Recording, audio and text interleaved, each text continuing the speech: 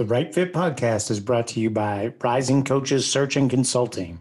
If you are hiring and you need help identifying, vetting, and recruiting 5 to 10 finalists that fit the profile of your institution, then reach out to Rising Coaches. We have experience helping organizations hire ADs, head coaches, and assistant coaches in every sport, and even corporate positions. Our prices are designed to fit small college budgets. For more information, visit risingcoaches.com. 3, 2, 1, 0.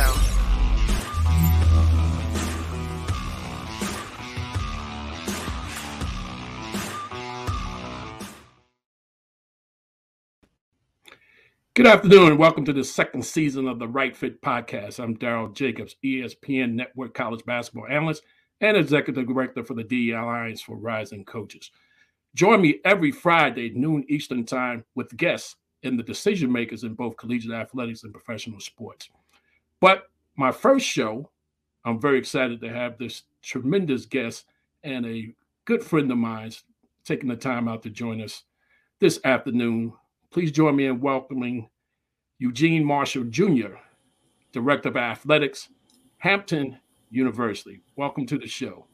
Thank you, Coach. It's my pleasure. Long time no see. Absolutely. You look like you're doing a lot of work there. I know it's a busy season for you in between just getting out of football and now into basketball season. And your second year in the new conference, Big South, correct? Year number 3, second year competing because of the COVID year. So we're doing pretty good. And last home game coming up this weekend. So, and plus I'm busy with the NCAA FCS Championship Selection Committee. So that's going on this weekend. Oh, well, you're doing a whole lot, and that's why I want to have you on as first guest. But before we get into the Q&A, I want you to briefly talk about your segue into collegiate athletics. Sure. I was blessed to go to Northeastern University and play under Jim Calhoun. I had a knee injury that ended my career. I was not one of his best players, but we had a great relationship, and he's the one that got me thinking about coaching. So coached a little semi-pro, played a little semi-pro. Then I came back to New York because I worked for IBM. And there was an opportunity to coach at Pratt Institute, Brooklyn, New York. Ron Brown, who's a longtime friend, was the head coach, and he was going to West Virginia. So I went in and interviewed. Calhoun and some other people called on my behalf. I got the job. And at 26 years old, 2 weeks before the start of the season, I became a Division III head coach.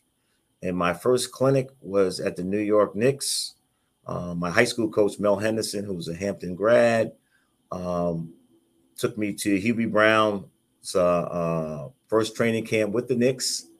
And Rich Buckaloo was there, who was my driver's ed teacher at Hackensack. He was an assistant along with Richie Adebato. So I got a chance to learn from the best as a young 26-year-old head coach. And also I relied on Coach Mike Fratello, who was one of my counselors back in the day, another Hackensack High School grad who helped me along. And so at that point, I went from there to becoming the AD at 29. Wasn't thinking about it, but the opportunity came up. And one of the things that Coach Calhoun told me, he says, there's a lot of black coaches, but there's not a lot of black ADs. So I took that opportunity and from there moved to the College of Staten Island as a athletic director, and then took on during the season the head women's job after coaching 11 years coaching men. We had some success at CSI, won the CUNY championship 2 years in a row, and it was a great experience. Went on to Ramapo College, where I was the athletic director there and women's coach, and we rebuilt the athletic program and the women's basketball program.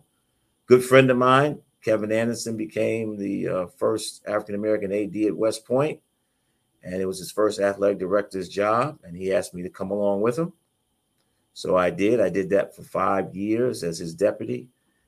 Mike Ricciardi, who was at Ramapo at the time, and I mentored him to take over for me, suddenly passed away. So the president asked me to come back. I did that for a year, went to Iona, stayed there for 2 years, became ill, and then had a chance to. Hampton had been trying to get me for about 6 years. I knew I wasn't going to go right away. China Jew was a great friend of mine, and you.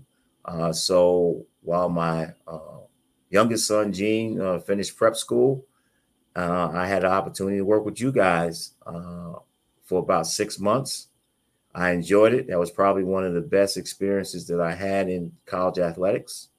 And then I came down here to Hampton, where I've been down here going on year number 8. We've done a lot of good things, started some new sports, built the program, changed conferences, have some great student athletes, great coaches, great leadership by Dr. William R. Harvey in his 44th year at the helm at Hampton University. And we build leaders and champions. Well, wow.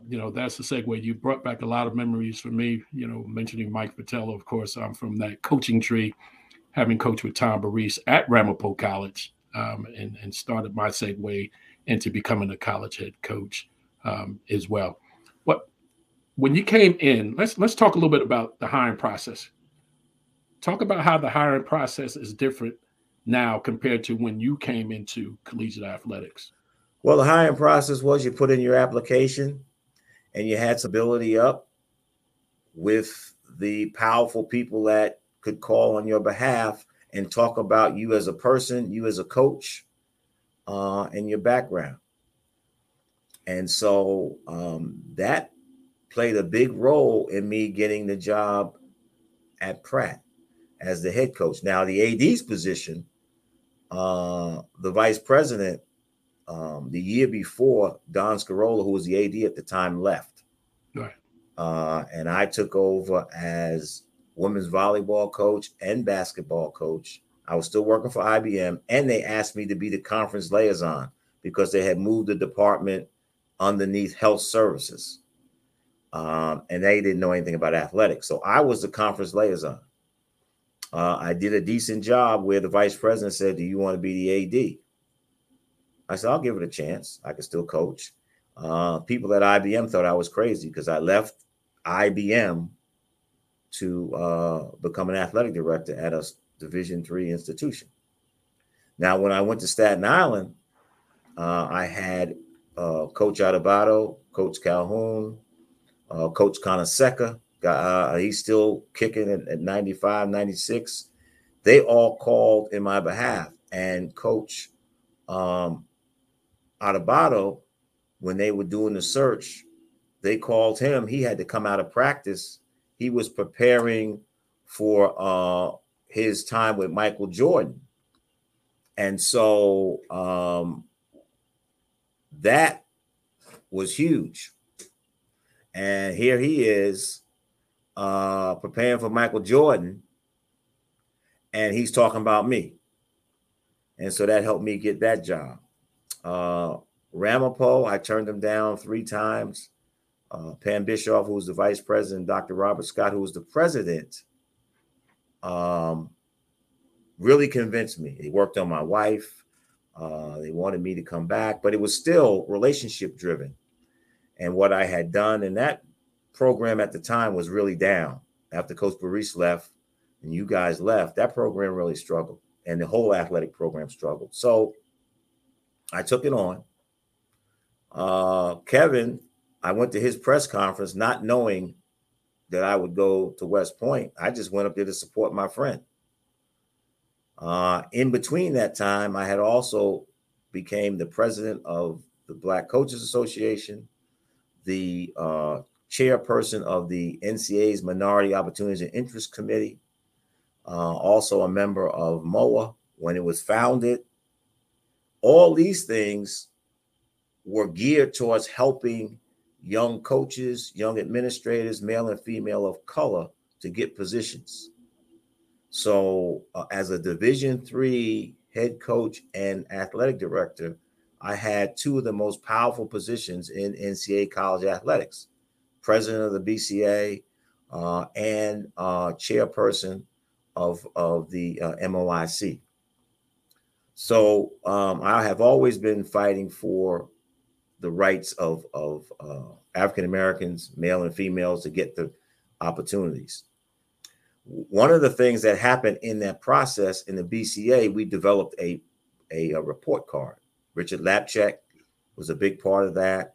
USA Today would publish it. And so if you did not have African Americans in the pool, you would get a negative mark. If you did not interview African Americans, you'd get a negative mark. And if you did not hire an African American, you get a negative mark. So one of the things that did is it brought search firms into the forefront of the process. So search firms became the buffer between the university and the candidate. And so, tell us, what year was that around? Because that was around 2003, 4, 5, somewhere around. I'd say 2004, 5, 6, somewhere around there. That and so what happened is schools would then get the search firm. So now they would not get, they could justify the report card by saying the search firm gave me these candidates and we interviewed them. And then the search firms became more powerful. So less of who you know at the local level, at the university level, it became who you know in the search firm. Who do they know? And then remember now, the search firms hire presidents, the search firms hire athletic directors, the search firms hire coaches. The ones that do it the best have the most cachet and clout. And so then at that point, it changed. The search firms, the search committees that I met with along the way were just university search committees. I don't think I've had any position that I've received that a search firm got for me. When I went to Iona, it was the search committee. Ramapo, search committee. West Point, it was Kevin Anderson and General Lennox, who was the superintendent. At Staten Island, it was a search committee. At Pratt, it was the vice president and President Pratt. At Queens, there was a need. I filled it. I think you and China were the ones that talked me into it. Here at Hampton, Dr. Rodney Smith, who is now president of the Bahamas, he was the former president at Ramapo. I helped him get selected as president there. He wanted me to come here, and Dr. Harvey. It wasn't a search committee.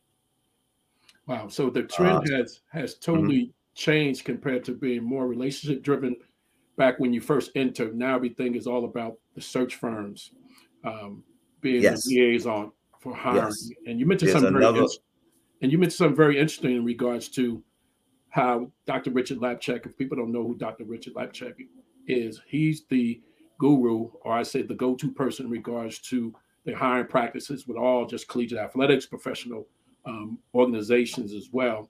And it's very interesting you said how the hiring process was covered via the search firms not identifying minority candidates as well. So it's very interesting as well. And it's very good that the viewers know that, particularly those who are looking to get into collegiate athletics, understanding how it was then compared to now, being in the know with the search firms and in regards to not even having to deal with committees. But I think once the search firms select, there may be a committee process involved ultimately, as well. Talk about the hiring process at Hampton. And I want to go back to one thing before I get to that. Floyd Keith and I had a list of young coaches, experienced coaches, young administrators, veteran administrators, male, female, and we would call presidents and ADs and recommend coaches before all these other organizations had these lists. We had lists, and we would make calls. So that's how that went. But at Hampton, I'm blessed to have a great president and a great provost, Dr. Joanne Haysbert, who's a chancellor and provost. They allow me to and my staff to select the people that we think that fit Hampton's standard of excellence, and they're going to help develop these young men and women to be leaders and champions.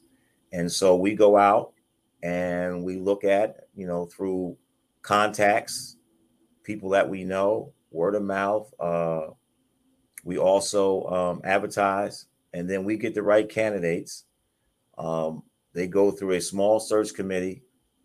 I'll take the names to the president. He'll meet with them. The provost will meet with them. And if I'm going to take them to that point, we hire them. Coaches, of course, I believe that coaches are the CEOs of their programs.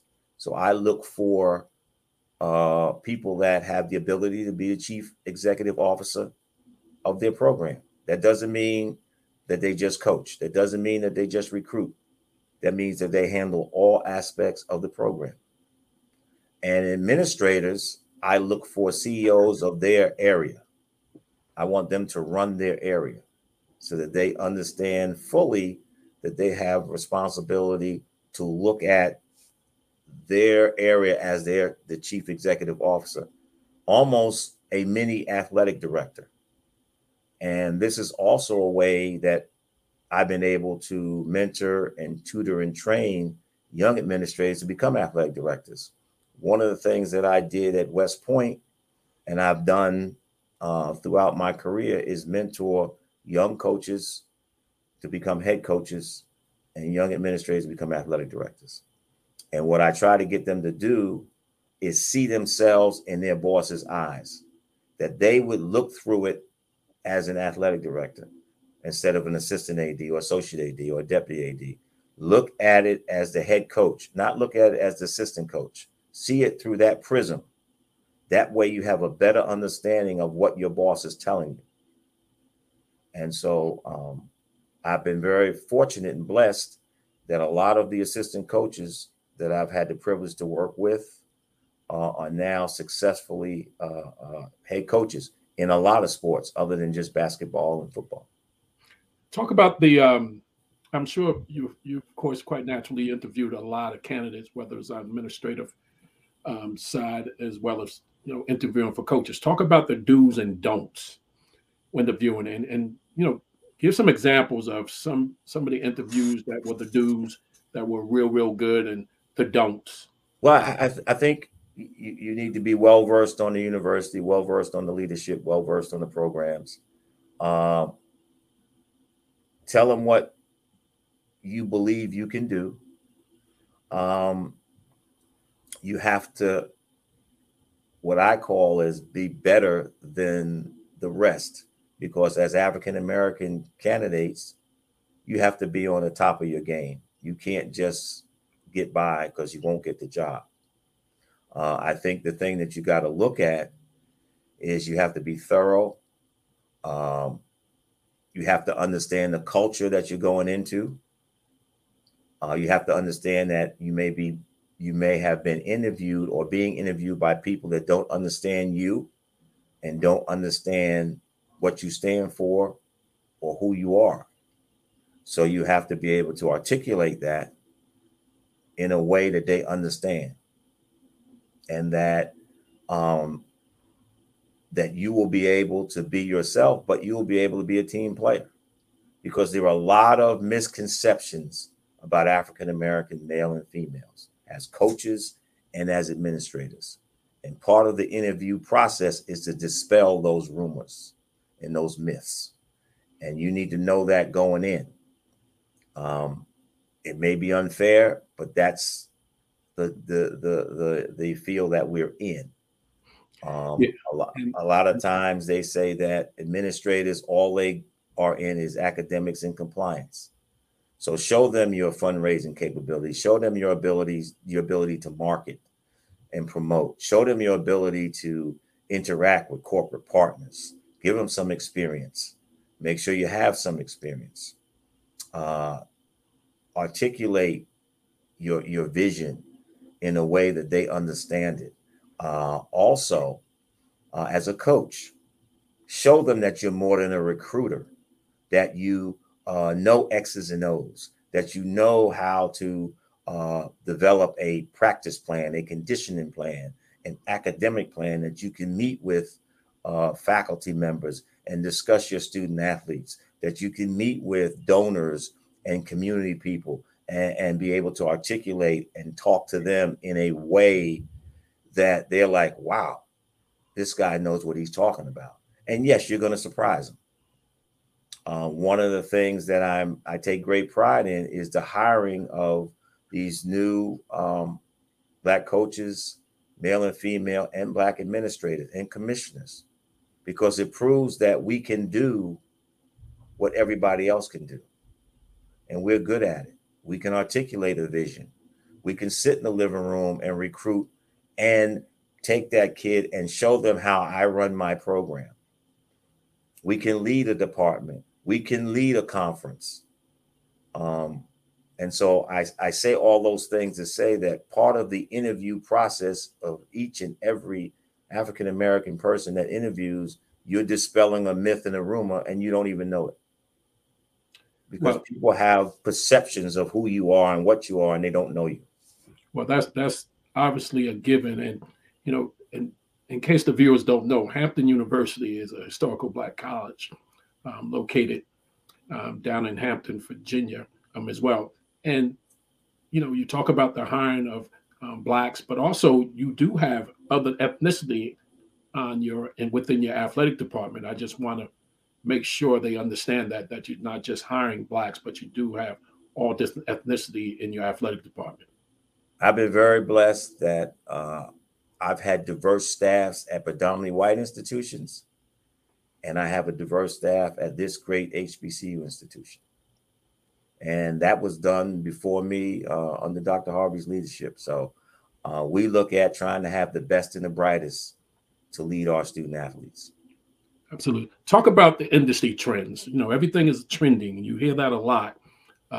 Talk about some of the industry trends that one needs to be abreast of if they're thinking about a career in collegiate athletics. Well, they are looking to hire talented African Americans.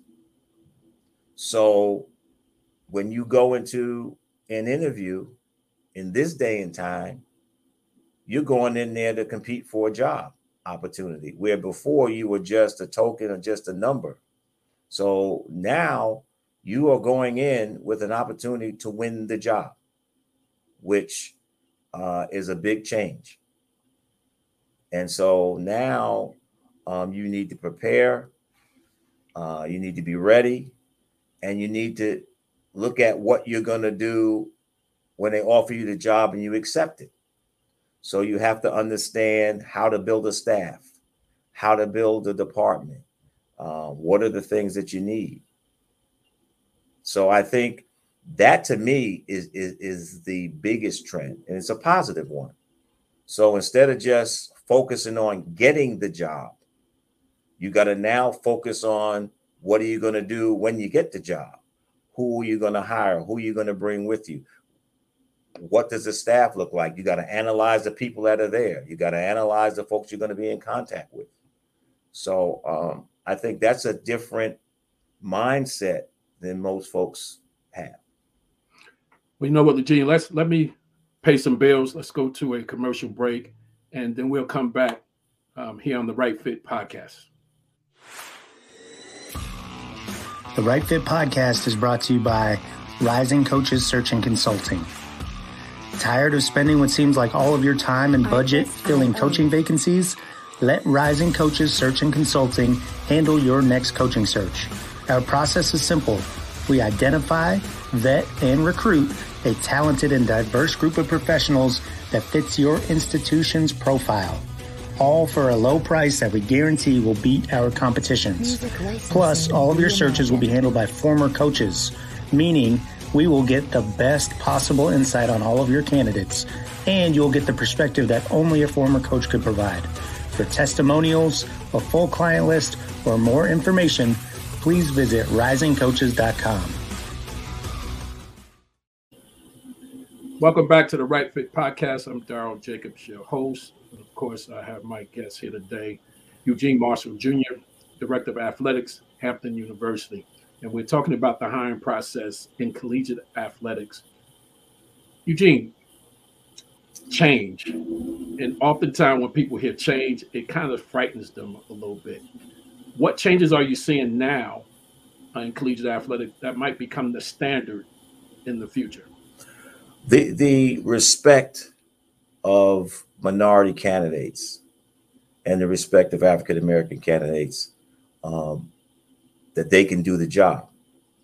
So now, as I said earlier, you got to go in with the idea not just to get the job, but what are you going to do with the job when you get it? So you need to prepare. It's just like a coach. You recruit the student athlete to come play basketball at your institution. Well, what are you going to do with the student athlete when you get them? And also, there's a different type of student athlete right now. There's a balance between the NIL, name, image, and likeness, and ensuring that they get their degree and ensuring that they have an opportunity. If they choose to play a professional sport, fine. But the most important thing is that they become a professional in something other than the sport that they play in. And so that's a whole other process, an education process that we have to now navigate through. It's not that we don't want our student athletes to reap the benefits of their name, image, and likeness. We want to make sure that it's the right move, that they don't lose money, that they don't lose, some of them that are not on full scholarship lose financial aid eligibility status because they're making some money. It may not be enough. And also that they still have their priorities to get an education first and foremost. Play your sport, and then you can generate a little revenue on the side that will carry you through. Because when that little deal is done and you graduate, you need to find a job if you're not a pro athlete. And then if you're a pro athlete, you go 5-10 years, you need to find a job after that. So we need to continue to teach that lesson. Yes, we all want you to, benefit from your name, image, and likeness, but there's a end game to this. And I think a lot of times we just look at the short game. And I tie that to getting the job, interviewing for the job, being offered the job, and taking the job. Well, you have a long career after that in that job. So you got to prepare for all areas, because just like we get the job, they'll make it hard for us to keep the job. So you have to be prepared.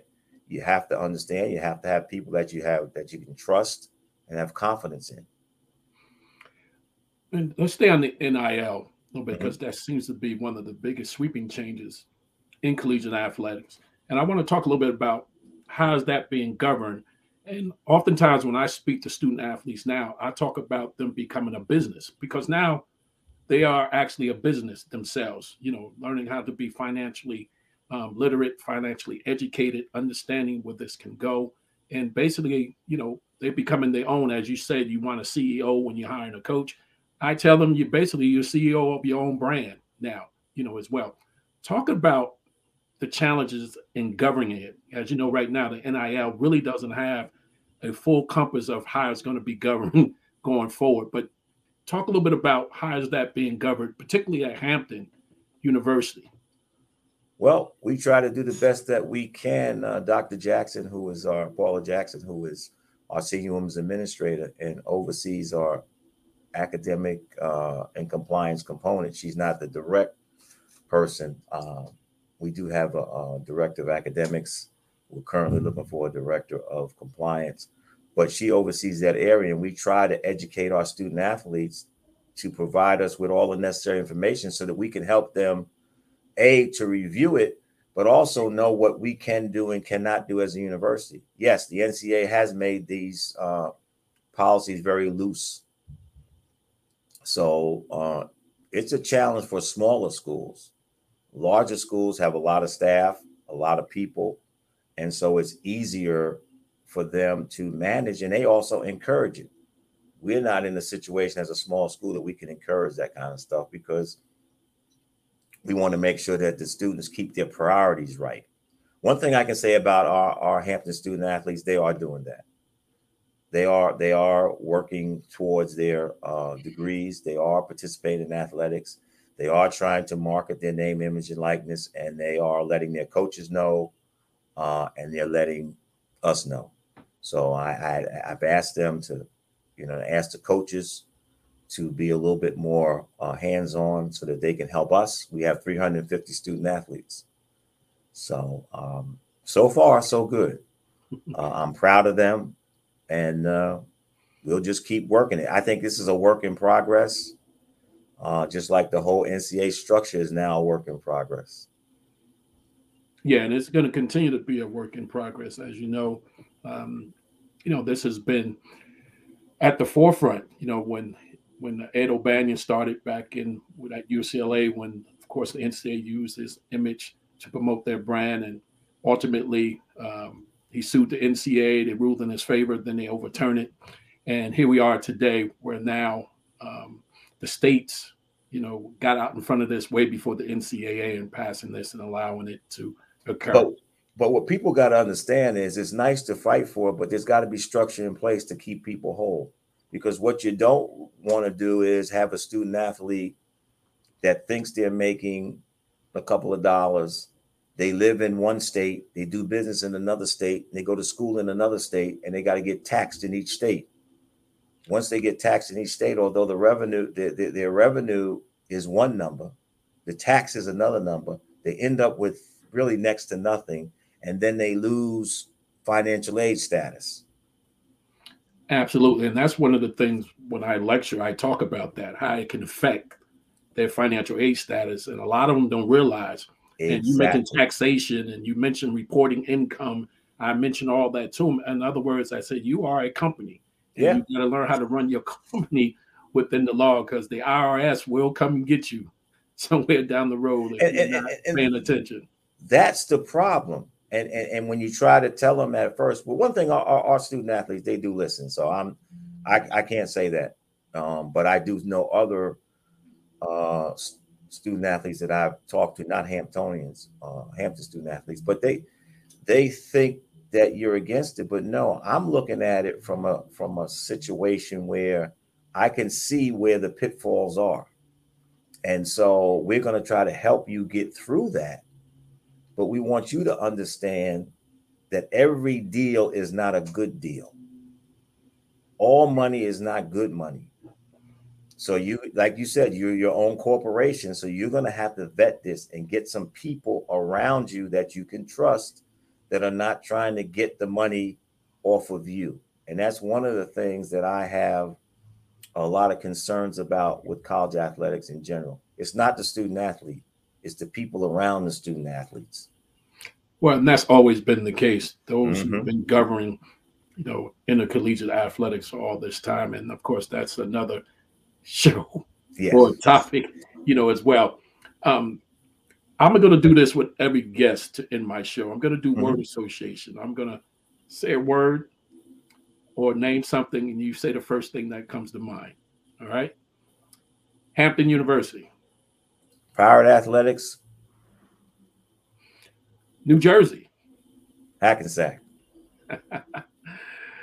Family. Loving wife and kids. College athletics. Can't beat it. Well, Eugene, thank you for taking the time to join me today. And I want to thank all the viewers for tuning in as well. Join me next Friday for another great guest and some great conversation. Until then, please stay healthy, stay safe. God bless.